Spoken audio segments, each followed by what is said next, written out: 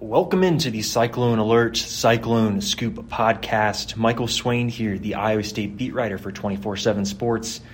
We're coming to you a few hours after Iowa State's 24-21 win over number 8 Oklahoma State at Jack Trice Stadium. Currently situated in the away radio booth, looking over a empty press box here, but just wanted to get a quick podcast out to you guys, recapping what was a pretty exciting and eventful game. You know, Iowa State notches its first home win over Oklahoma State since 2011, their first win over Oklahoma State period in 2 years. And this now catapults Iowa State likely into the AP Top 25, even though I've expressed my disdain for it. They will probably be ranked here on Sunday, and they now have some momentum going into what is a tough stretch. You've got road games against West Virginia, Texas Tech, Oklahoma, and a home game against Texas here over the next 4 weeks. But starting off from just some of the numbers, you know, Iowa State somehow really was able to outgain Oklahoma State, where in the first half it seemed like Iowa State's offense was not going to be able to get much going. In the end, Iowa State gained 374 yards to Oklahoma State's 332 yards. And it's also worth noting I am here with Cody Nagel from our Oklahoma State 24/7 Sports website. And I think let's start here, Cody. What maybe for you was the biggest surprise of the game, and then we can probably work our way around and go from there. Yeah, so I think, if you'd have, told me pregame that Spencer Sanders, Oklahoma State's quarterback, would throw 3 touchdowns and would have 0 turnovers, and the Oklahoma State defense would hold Iowa State to, less than 100 yards rushing, I'd have a hard time believing that Iowa State would win, just because that's like the 2 areas that, if Oklahoma State doesn't turn the ball over and they can stop the run, 9 times out of 10, I'm pretty sure they're going to win the game. Yeah. So that was pretty surprising, to look at the stats after the game and see that. Yeah, when you look at what Iowa State's bread and butter has been, it's been a lot of the relying on the run game and then kind of building some of the passing attack off of it. But I think the thing that you look at the game in general, I think it comes down to really a few decisions made by Mike Gundy. In the first half, you've got the play where they decide to attempt a 50-yard field goal on a 4th and short, but at that point in the field, you understand it's somewhat early in the game, understand it. So they attempt the field goal. It's no good. Iowa State then drives, and they score a touchdown to open their own scoring to make it a 7-7 game, I believe. And then, to me, I think the turning point in the entire game was in the second half when Oklahoma State had a 4th and 1, 4th and 2 at about the 20-yard line, I want to say. And Mike Gundy, instead of electing to go for it, elects to kick a short field goal, and the kick missed, and then Iowa State goes down and gets a field goal to take a 3-point lead, and that ended up being the difference in the game, in the end of it. So I thought that was an interesting decision by Mike Gundy, and I made a joke on Twitter that, he's now got the lifetime contract and he should be aggressive, and that really struck me because I think you're looking at that point in the game, Iowa State's defense in the second half I thought was playing, pretty good football, and to take a conservative approach there really, really stood out to me. And I guess from an Oklahoma State perspective, how out of the norm was that? Are they an aggressive team on 4th down? Because I look at Iowa State, and in the first half, they went for it on 4th down. I think on their first drive of the game, they didn't get it. And then they go on 4th down again just in plus midfield. Iowa State doesn't go for it on 4th down. That's something Matt Campbell said post-game, was that was just something they decided to do. So from Oklahoma State's perspective, how out of the norm was that for them to really go for it there on that 4th down? I feel like Gundy's generally pretty conservative when it comes to stuff like that. And, we asked him after the game, looking back on it, would you make the same choice? Would you kick the field goal rather than going for it? He said both times that he'd kick the field goal, whether it was the 20-yarder or the long 50-yarder with the crosswind that, maybe if they don't have that crosswind, it probably goes in, because it looked like it had plenty of distance, and maybe just missed to the right by a yard or so. He said he would kick the field goals if he had the chance again. He's normally pretty conservative with that, so it wasn't too surprising. But you look back on it now, if they go for it and convert on one of those and get a touchdown rather than a missed field goal, that's obviously the difference in the game. Yeah, it really is the difference in the game. And I pulled up some numbers here. It's from a few seasons ago, but Stadium did a really good study where they looked at field goal distances. It's from the 2018 season, and kicks of 50 to 54 yards are a 40% hit rate. But I think the stark thing is you look at the field goal where the 32-yard kick that was missed, that's an 83% hit rate for those kickers. So Iowa State definitely benefited there, I think, just if you look at the pure numbers. And again, it's from a few years ago, but I think that those numbers probably bear out just because college football is college football. Yeah, and just to add one thing, so Oklahoma State's starting kicker, going back to last year, I don't know if I mentioned this on the podcast earlier this week, but he was probably on his way to like all Big 12.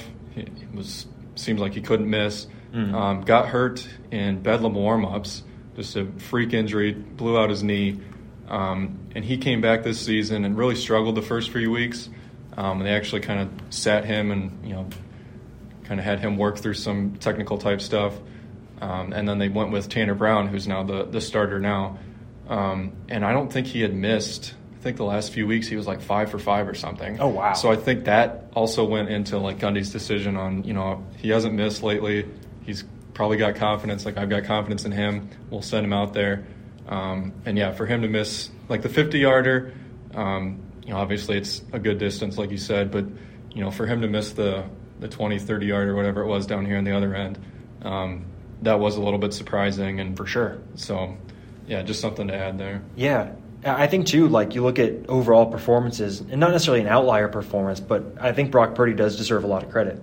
You look at someone that, I feel like I've written about Brock Purdy a good amount this season, and I wrote about it heading into the game on Friday where, he talked about it. After the Iowa game when he has the 3 interceptions, you could – whatever you want to say about the 3 interceptions, I would argue that 2 out of the 3 weren't his fault, but regardless, you look at the stat line, he's going to get criticism for it. And he talked about kind of in the time since that he's really tried to refocus himself. And I think what you've seen now is Brock Purdy playing probably the best football of his Iowa State career. I mean, better than that stretch last season where, he was completing 70+% of his passes for 10 yards an attempt, 10 touchdowns, 0 interceptions. Like, this is better than that. He's completing about over 70% of his passes this season. He's a little under on those yards per attempt numbers, but I think to some degree that's also a product of, Iowa State not necessarily looking to push the ball down the field a ton. They're very much a ball control team looking to build off of that. And I think Brock Purdy today was fantastic. I mean, completes 27 of his 33 throws, 307 yards, 2 touchdowns, no interceptions. That is the big thing for me, is the no interceptions. And I don't even think, Cody, correct me if I'm wrong here, but I don't remember any sort of pass that I thought, oh crap, he may have just gotten intercepted. No, and that's the thing is most of his passes or completions were, short yardage. Like, there wasn't many deep downfield shots or anything like that. He slowly just kind of picked apart the Oklahoma State defense, and I thought it was strange looking back at the stats that all their points came in the red zone. They didn't have any huge plays that. But other than the one almost other than the one that got called back, I'll let you comment on that. Yeah, I don't know what in the world that flag was. I try not to get into some of that stuff, but man, that was an awful call. I don't know how that's taunting. Like, Xavier Hutchinson said post-game that, he knew he was high-stepping and then he tried to stop, before it got out of hand. And he did a 2-step high step. It wasn't like Deion Sanders where he's doing it for 40 yards down the field. Right. He's not doing it for 10, 15 yards. He goes in the end zone. He looked around and then kind of did a quick little one. And that was just, if they don't score there, that is one of those moments where you look back and that's a big turning point in the game. Of course, Iowa State then really did make it a point to get Xavier Hutchinson the ball. Yeah, they were all right, 3 dude. times after. Yeah, they're all right, so you're not going to score here. All right, well then we're just going to make sure you get the touchdown in the end. And I think Xavier Hutchinson deserves a lot of credit for his performance too, man. That was awesome. I think that from start to finish, you look at that 4th down play that he had where if he drops that, that's 7 points off the board, and that really takes away Iowa State scoring after that missed field goal from Oklahoma State. I think to me, the most impressive catch of the game came on that, if you're looking at the TV broadcast, the far sideline where he somehow gets a foot in bounds. It looked like the ref ruled him out of bounds at first, and then they come back to say he's in bounds. I thought he was fantastic today, and regardless of what happened maybe on that flag, and Matt Campbell said post-game that the refs explained to him that it was because he did the quick little high step. And Matt Campbell himself said he had to watch his words with what he was saying about it. So I think in general, you look up and down, and Iowa State got really good performances from its really, really good players. I'll get to the who stood out, who didn't stuff on Sunday, but really struggling to maybe come up with some guys that didn't have good games because – in general, just really solid performances from Iowa State on offense. And even on defense, Spencer Sanders was awesome. I thought that he really carved up the Iowa State defense at times. His passes were really good. I thought he took advantage of some of the cornerbacks. And if you're looking at this from an Iowa State perspective, you're playing some more quarterbacks that are like Spencer Sanders here in the near future. Whoever it is for Texas has some dual threat capabilities, whether it's Thompson or Card. You look at what Caleb Williams brings to Oklahoma. He's more mobile than Spencer Rattler. You've got some mobile quarterbacks coming up, but of course you got Max Duggan there at TCU to wrap up this season. So that's something to watch. How is Iowa State going to do against some of these more mobile quarterbacks? They did all right against Jason Bean with Kansas, but again, that was Kansas, and that game got out of hand early. So I think overall, you're looking at Iowa State, really good performance overall. Spencer Sanders is probably like the one, black mark, if you will, but it doesn't really matter. You win the game at the end of the day, and I think Iowa State can feel really good about this result in general going forward. But anything else kind of that stood out to you here, Cody, before we wrap it up? So Gundy talked about afterwards, kind of things that stood out to him was he felt that Oklahoma State's pass rush in the second half, that they just weren't getting pressure on Purdy. I don't know if you noticed that at all and how their offensive line did throughout the game, but that was one thing that he pointed out, that they just weren't necessarily getting pressure on him, and he was able to kind of stand in there and find those short 10-yard passes or whatever it was just to kind of carve the defense. So I don't know how you feel that the offensive line did for Iowa State, but that was something that he mentioned. Interesting. I felt like in the second half, I thought to myself, I remember this at one point, was when Purdy, I think it was maybe on that Xavier Hutchinson play, where he's kind of rolling to his right. I kind of felt like, man, it seems like Purdy's been rolling out a lot in the second half. But maybe it's that Oklahoma State just really didn't get close to getting home. I don't, 2 sacks. There's the 1 sack in the first half where Breece Hall misses the block. They kind of had 2 rushers on 1 guy, so that makes sense. But yeah, outside of that, I think when you think about Brock Purdy in general, some of his bad moments come when he is running for his life.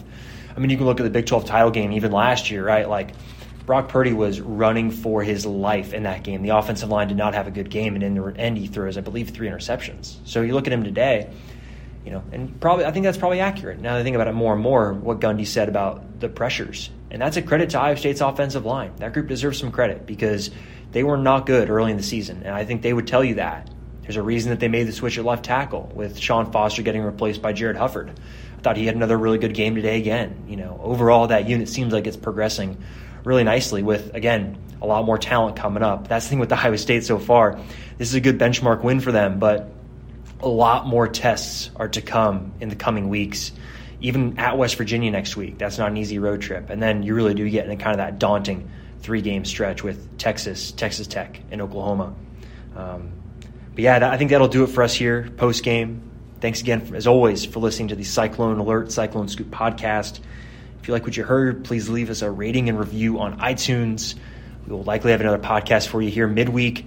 And if you aren't following me on Twitter already, follow me on Twitter at mswain247. And you can also follow our Cyclone Alert Twitter account if you want exclusive Twitter account based around Iowa State football content. Go to at Cyclone Alert 247. Thanks again for listening, and we will talk to you next week.